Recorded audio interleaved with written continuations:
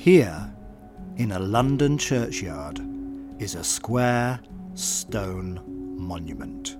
Covered with moss, the name on the gravestone faded with time. It's the tomb of the author of the defining manifesto on women's rights.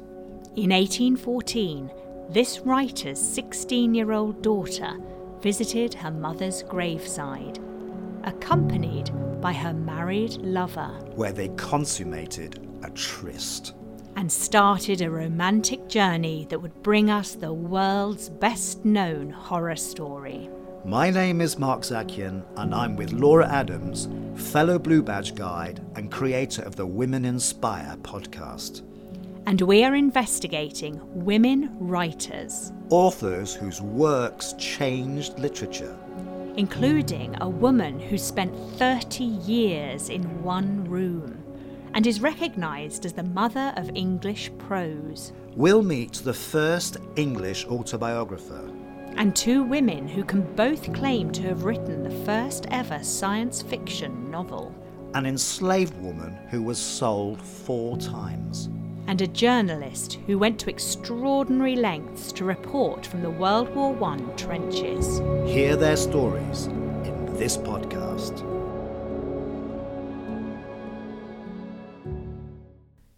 In 1373, a young woman lay dying on her bed. A priest was called to give her the last rites. As he raised the crucifix above her, she drifted into a world of mystical revelations and fevered visions. She recalled, "In this sodden lay I saw the red blood trickle down from under the garland, hot, freshly and plenteously." This encounter with the bleeding, crucified Christ was one of 16 revelations that came to her. Miraculously, she recovered from her brush with mortality and decided to follow a new path. To become an anchorite, a religious hermit. Turning her back on the secular world, enclosing herself here in a cell attached to a church in Norwich. Taking vows of charity and poverty, she spent the rest of her life in this room. From a cell window looking out onto the street, she would speak to people, offering them spiritual counsel. There was an opening where food was brought in and waste taken out. From another window, a view into the church. The anchorite's name was Julian of Norwich. We know her story because she recorded it all in Revelations of Divine Love, the first book in English written by a woman. Written at a time when women had no education and were married at 15. And only 1 woman in 20 could read, and even fewer knew how to write.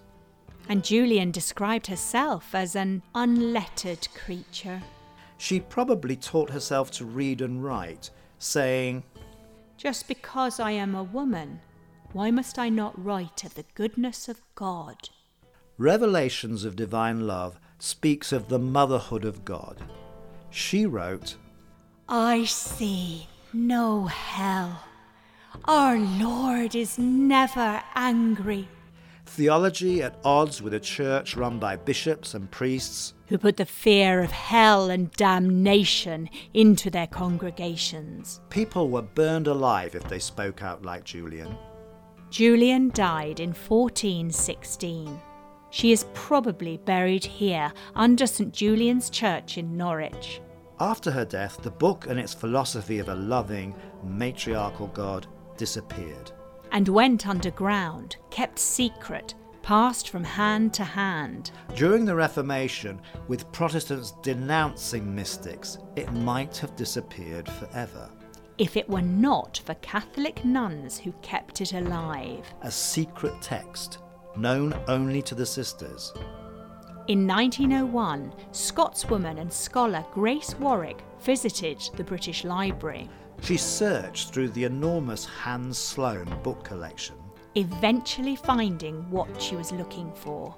Filed under magic and witchcraft was a 17th century copy of Julian's manuscript. 600 years after it was first published, Revelations of Divine Love could once again be read in its complete version. And is now hailed as the first great masterpiece of English prose. Julian of Norwich is a voice for a compassionate God. Her book includes the famous line, "All shall be well, and all shall be well, and all manner of things shall be well."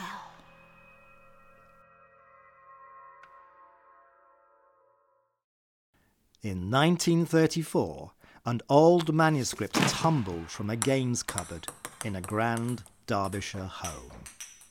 The family patriarch, Lieutenant Colonel William Butler Bowden, wanted rid of the dusty tome.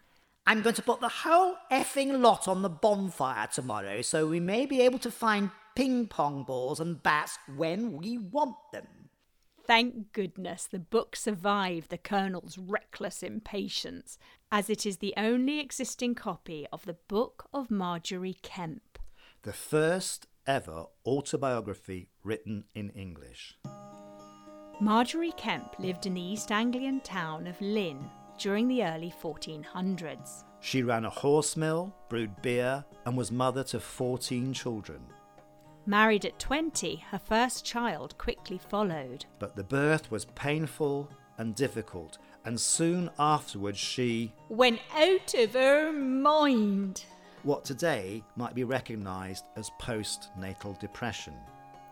At the same time, her businesses failed. And in her despair came a vision of Jesus, who appeared at the end of her bed, offering her words of comfort. From this moment, she devoted herself to a religious life, setting out on a series of extraordinary religious pilgrimages, walking for thousands of miles, visiting the Holy Land, Rome, Santiago de Compostela in Spain. But Margery was not your typical pious, pliant pilgrim. She stood out in bright white robes and wept high volumes during her devotions. On a visit to the shrine of St. Stephen in Norwich, she cried, she roared, she wept, she fell down to the ground so fervently the fire of love burnt in her heart. Fellow pilgrims thought she was weeping because she committed a sin, asking, "What aileth ye, woman?" Margery faced scorn and mistrust, and was arrested several times, accused of heresy, and threatened with being burnt alive in the street. And at home, she clashed with her husband as he resisted her constant requests for a celibate marriage.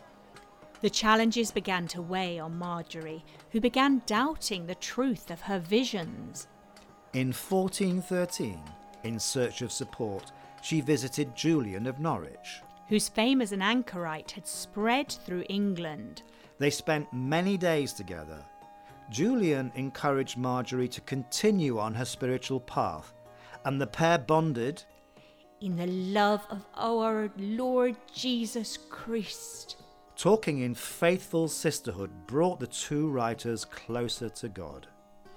Kempe sought out an amanuensis to document her life story, a sort of medieval ghostwriter. Margery's account is open, honest, unvarnished, and unashamed. That it is the first autobiography in English makes it important, but the fact that it was composed by an illiterate woman makes it extraordinary.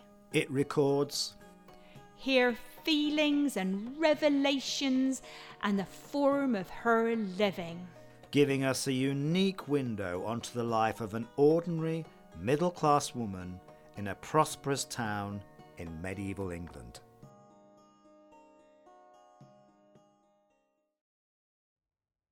In 1666, a novel appeared that was centuries ahead of its time.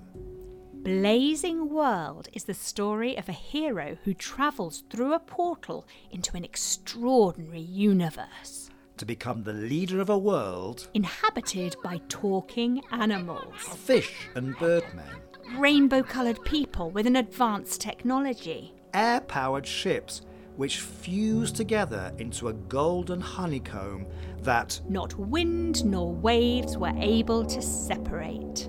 This is science fiction 150 years before the first sci-fi novel Frankenstein. And like Mary Shelley's story, Blazing World was written by a woman. Margaret Cavendish was born in Colchester in 1623 to a wealthy family. Her education typical for a woman of her status: reading, writing, music and needlework. Age 19, she became a maid of honour to Queen Henrietta Maria, wife of Charles I. During the Civil War, Margaret's royalist soldier brother was executed and she escaped with the Queen to Paris, where she met and married the defeated Cavalier, the Duke of Newcastle, regarded by the parliamentarians as the greatest traitor to the state.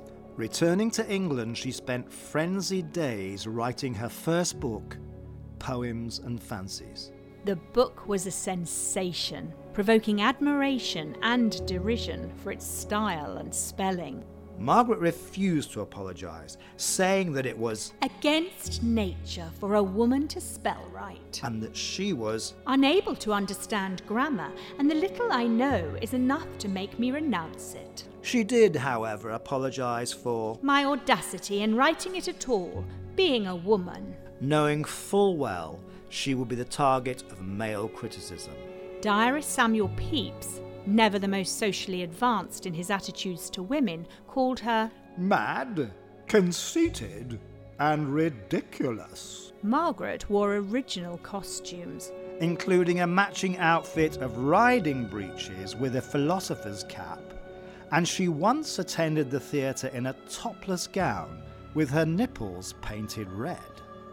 Margaret had a flirtatious and exuberant manner and packed her speech with oaths and obscenity. Characteristics that have made icons of many modern celebrities, from Madonna to Lady Gaga. So what is the literary legacy of Mad Madge, as she was nicknamed? She wrote prolifically, discussing issues of marriage, courtship and infidelity, investigating the imbalance between the sexes and the lack of opportunity for women, making her arguably an early feminist. Margaret wrote essays on politics, religion and science.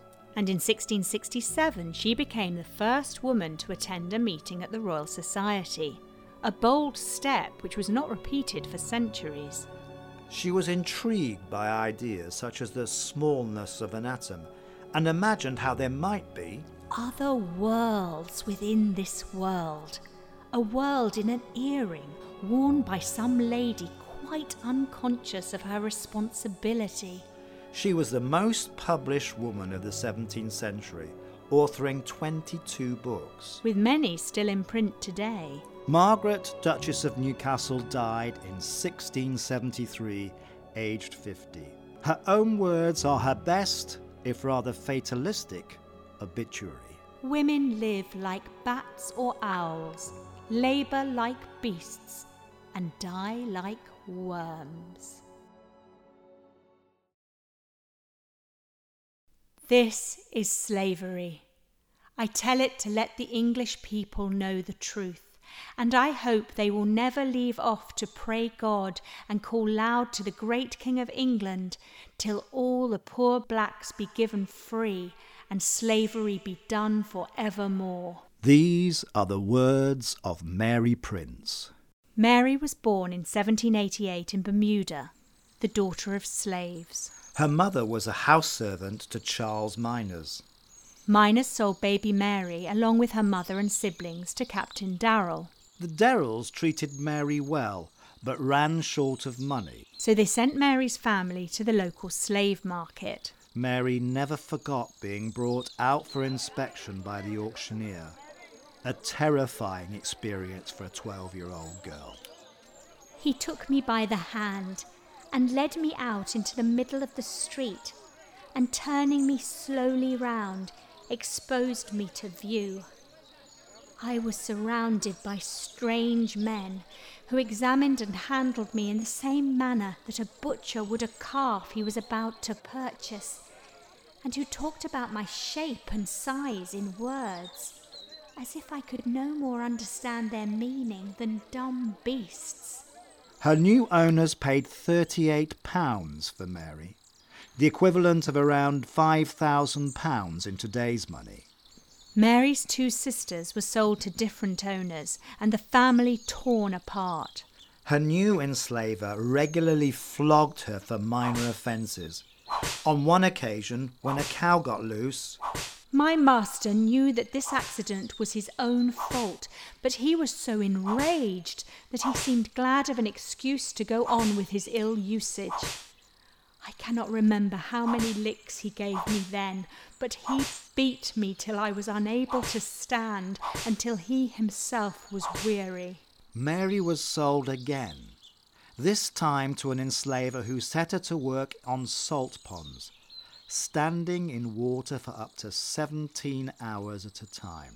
And she was then sold again for a fourth time to John Adams Wood, who kept her as a domestic slave. Her rheumatism made it really hard for her to work. She joined the Moravian Church, where she attended classes and learnt to read. And married Carpenter Daniel, a former slave who had saved to buy his freedom. Mary's floggings increased after her marriage because enslaver Wood did not want a freed black man living on his property. In 1828, Mary travelled with the Wood family to London. Slavery was illegal in Britain, but Mary could not leave the household without a job to support herself. And unless Wood emancipated her, she could not return to her husband without being re-enslaved. After many arguments, Wood gave her a letter saying she could leave, but insinuating that nobody should hire her. So Mary took shelter with the Moravian Church in Hatton Garden.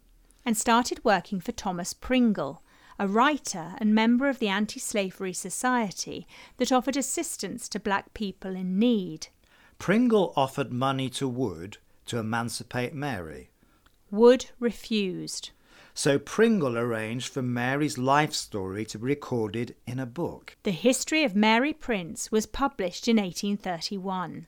The first British autobiography of a black woman's life. Her first-person account touched many people, selling out 3 printings. In 1833, Parliament passed the Slavery Abolition Act. Mary was a free woman.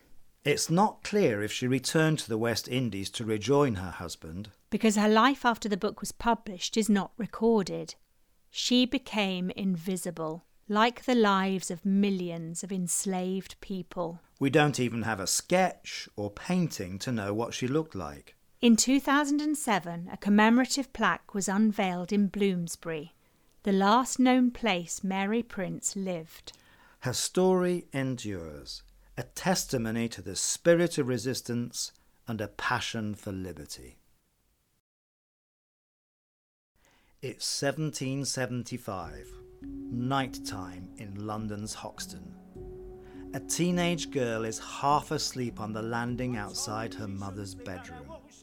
It's a regular vigil for Mary, as she tries to keep her despotic, violent father from handing out another beating to her mother. Edward Wollstonecraft was an irresponsible bully and drunk who squandered the family fortune on a series of failed farming businesses. Frittering away money that should have paid for his daughter's education, he was forced to hand over the family inheritance to avoid bankruptcy. In her early 20s, Mary moved in with a younger sister Eliza and her husband. Eliza had just given birth to a baby and was suffering from postnatal depression. Witnessing her sister's unhappy and unloving marriage, Mary convinced her to leave her husband and newborn. A radical choice. The damage to Eliza's reputation meant she would not marry again and lived the rest of her life impoverished. Mary and Eliza began a new chapter, running a girls' school in Newington Green, North London. The area had established itself as a refuge for dissenters, reformists and radicals, a community who had become Mary's friends and supporters. When financial problems closed the girls' school, Mary was introduced to publisher Joseph Johnson, who became her mentor and guide. He paid off her creditors and advanced payment on her first book, Thoughts on the Education of Daughters. In the book, Mary Wollstonecraft argued that parents should educate daughters to deal with life problems, rather than rely on a husband. She wrote, "In a married state, a woman's sphere of action is not large. How trivial are her occupations and pursuits. How narrow her mind." But it is her second book that secured Wollstonecraft's place in history. A Vindication of the Rights of Woman is the seminal work on female rights. It challenged a terrible imbalance between the sexes at a time when a married woman had no legal access to her property or money, which belonged to her husband. She wrote, "I do not wish women to have power over men, but over themselves. It is time to effect a revolution, time to restore their lost dignity and make them part of the human species by reforming the world." The book passionately advocated for women's education. Her manifesto was to strengthen the female mind by enlarging it, and there will be an end to blind obedience. Mary was intrigued by the egalitarian ideas of the French Revolution, which she saw as a glorious chance to obtain more virtue and happiness than hitherto blessed our globe. In 1792, despite the pleas of her friends, she travelled to revolutionary Paris, where she witnessed the former king, Louis XVI, being taken to trial before the National Assembly. and much to her own surprise found The tears flowing from my eyes when I saw Louis sitting with more dignity than I expected from his character in a coach going to meet death. France declared war on Britain in 1793, and foreigners were forbidden to leave. Some of Wollstonecraft's French friends were sent to the guillotine. Stranded in France, she met and fell in love with Gilbert Imlay. Wollstonecraft put her anti-marriage principles into practice by sleeping with the American adventurer.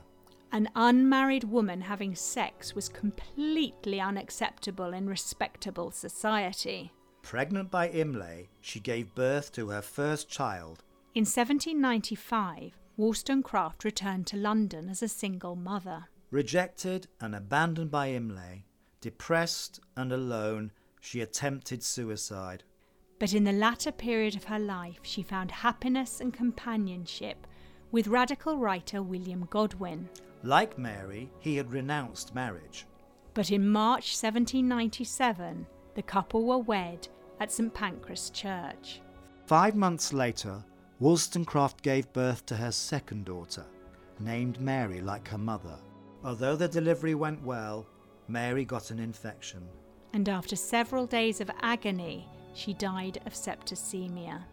6 months after Mary was married at St Pancras Church, she was buried in its graveyard.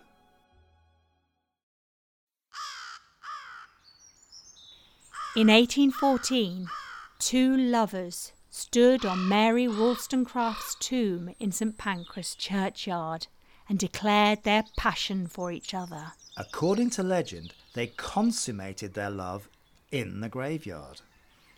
One of them was Wollstonecraft's 16-year-old daughter, Mary Godwin. The other was the 21-year-old, swaggering, radical aristo-poet, Percy Bysshe Shelley. A married man. Mary grew up a few streets away from the church. Brought up by her father, the philosopher, novelist and journalist William Godwin, and her quick-tempered and quarrelsome stepmother. Mary's bookish but unconventional education was tutored by her father, who wanted her to grow up like a philosopher. When Mary was 15, her father described her as singularly bold, somewhat imperious, and active of mind. Her desire for knowledge is great, and her perseverance in everything she undertakes almost invincible. Mary was attracted to poet Shelley's wild, intellectual, unearthly looks. In 1814, the couple eloped to war-ravaged France. By the time they arrived back in London, Mary was pregnant. Her father refused to have anything to do with her. Penniless, Mary and Shelley took lodgings along with Mary's stepsister Claire. Mary and Shelley espoused the principle of free love. Shelley and Claire Clairmont were almost certainly lovers. In February 1815, after giving birth to a 2-month premature baby girl, Mary wrote, "My dearest baby is dead. It was perfectly well when I went to bed. It was dead in the morning. I am no longer a mother now." The loss of her child induced acute depression.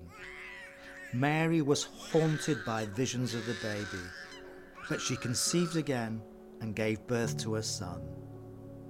In 1816, Mary, Shelley and their newborn travelled to Geneva with stepsister Claire. They spent the summer with poet Lord Byron, who had an affair with Claire, leaving her pregnant. One day, confined to the summer house by rain, Byron proposed that they each write a ghost story. Mary struggled until one evening the discussions turned to the nature of life. Mary wondered, perhaps a corpse could be reanimated. Galvanism has given token of such things. Possessed by her idea, she turned the grim terrors of her waking dream into a ghost story. Her novel Frankenstein was published in 1818. The Shelleys then embarked on a roving existence, mostly in Italy. Mary's life was riddled with heartache. She lost her half-sister Fanny to suicide. And 2 more children, Clara and William, died. May you never know what it is to lose 2 only and lovely children in 1 year, to watch their dying moments, and then at last to be left childless and forever miserable. Then Percy's wife Harriet was found drowned in the Serpentine Lake in Hyde Park. Mary and Percy Shelley were finally able to wed. She found comfort in her writing and the birth of her 4th child. During one of his regular spells away in 1822, Percy Shelley disappeared at sea in a storm. 10 days after the storm, 3 bodies were washed up. One of them was Percy Shelley. Mary returned to England with her surviving son. Living on a modest inheritance from the Shelley family, she practiced her mother's principles by helping women who society disapproved of, single mothers and illegitimate children. This was what she called a simple justice I perform. Mary died at her home in London's Chester Square, aged 53. On the anniversary of her passing, the Shelleys opened her box desk. Inside were locks of her dead children's hair, a notebook she had shared with Shelley, and a copy of his poem Adonis, with 1 page folded round a silk parcel containing the remains of his heart.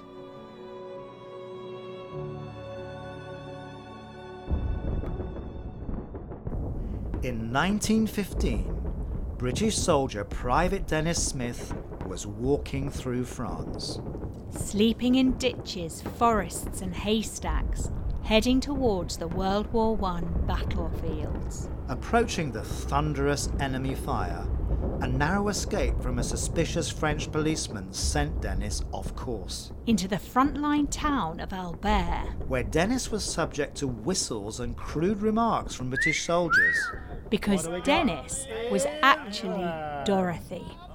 Her poor attempt to pass as a man easily spotted by Tommies who hadn't been near a woman in months. Dorothy hid in a muddy dugout in order to escape male attention.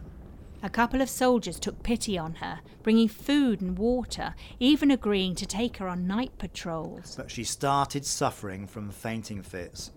To avoid causing problems for her soldier friends, she turned herself in. And was cross-examined by 6 British generals. She was not a spy. So why had a woman made such a treacherous journey to the heart of battle? Dorothy Lawrence's war story began in 1911. She was in London, scraping a living as a journalist. A regular contributor for the Pall Mall magazine and the Times newspaper. But with no byline and restricted to light entertainment stories and showbiz interviews. When war broke out in 1914, Dorothy spied an opportunity, thinking, I'll see what an ordinary English girl can do as a war correspondent. Knocking on Fleet Street doors, she was turned away by every publication. Except one. Promising more showbiz stories, Dorothy convinced the Times to help her get across the Channel to Paris. Smuggling her bicycle onto a boat, on a midsummer's day, 1915, she set out across France. As a young woman travelling alone, she was greeted with curiosity and amusement by battalions of bored troops waiting to be deployed. Hanging around in coffee shops, trying to get stories, the soldiers assumed she was out for love. So she cropped her hair, forged papers, found a male uniform and made her way to the front line as Dennis. Sent back to London after her failed attempt to be a war reporter, she faced homelessness and unemployment. She was required to sign an agreement forbidding her from telling anyone about her experiences. For someone who made a living by selling stories, this was a disaster. By 1918, Dorothy was living here in Islington and had written a book in spite of injunctions against her doing so. And had a publishing deal. The war was over and she could tell her story. The book was released in 1919 to mediocre reviews and was quickly forgotten. Dorothy's state of mind deteriorated. In 1925, she was admitted to Hanwell Mental Asylum, where she was incarcerated for the rest of her life. She died in 1964, buried in an unmarked grave in North London. The only Englishwoman on the front line during the First World War.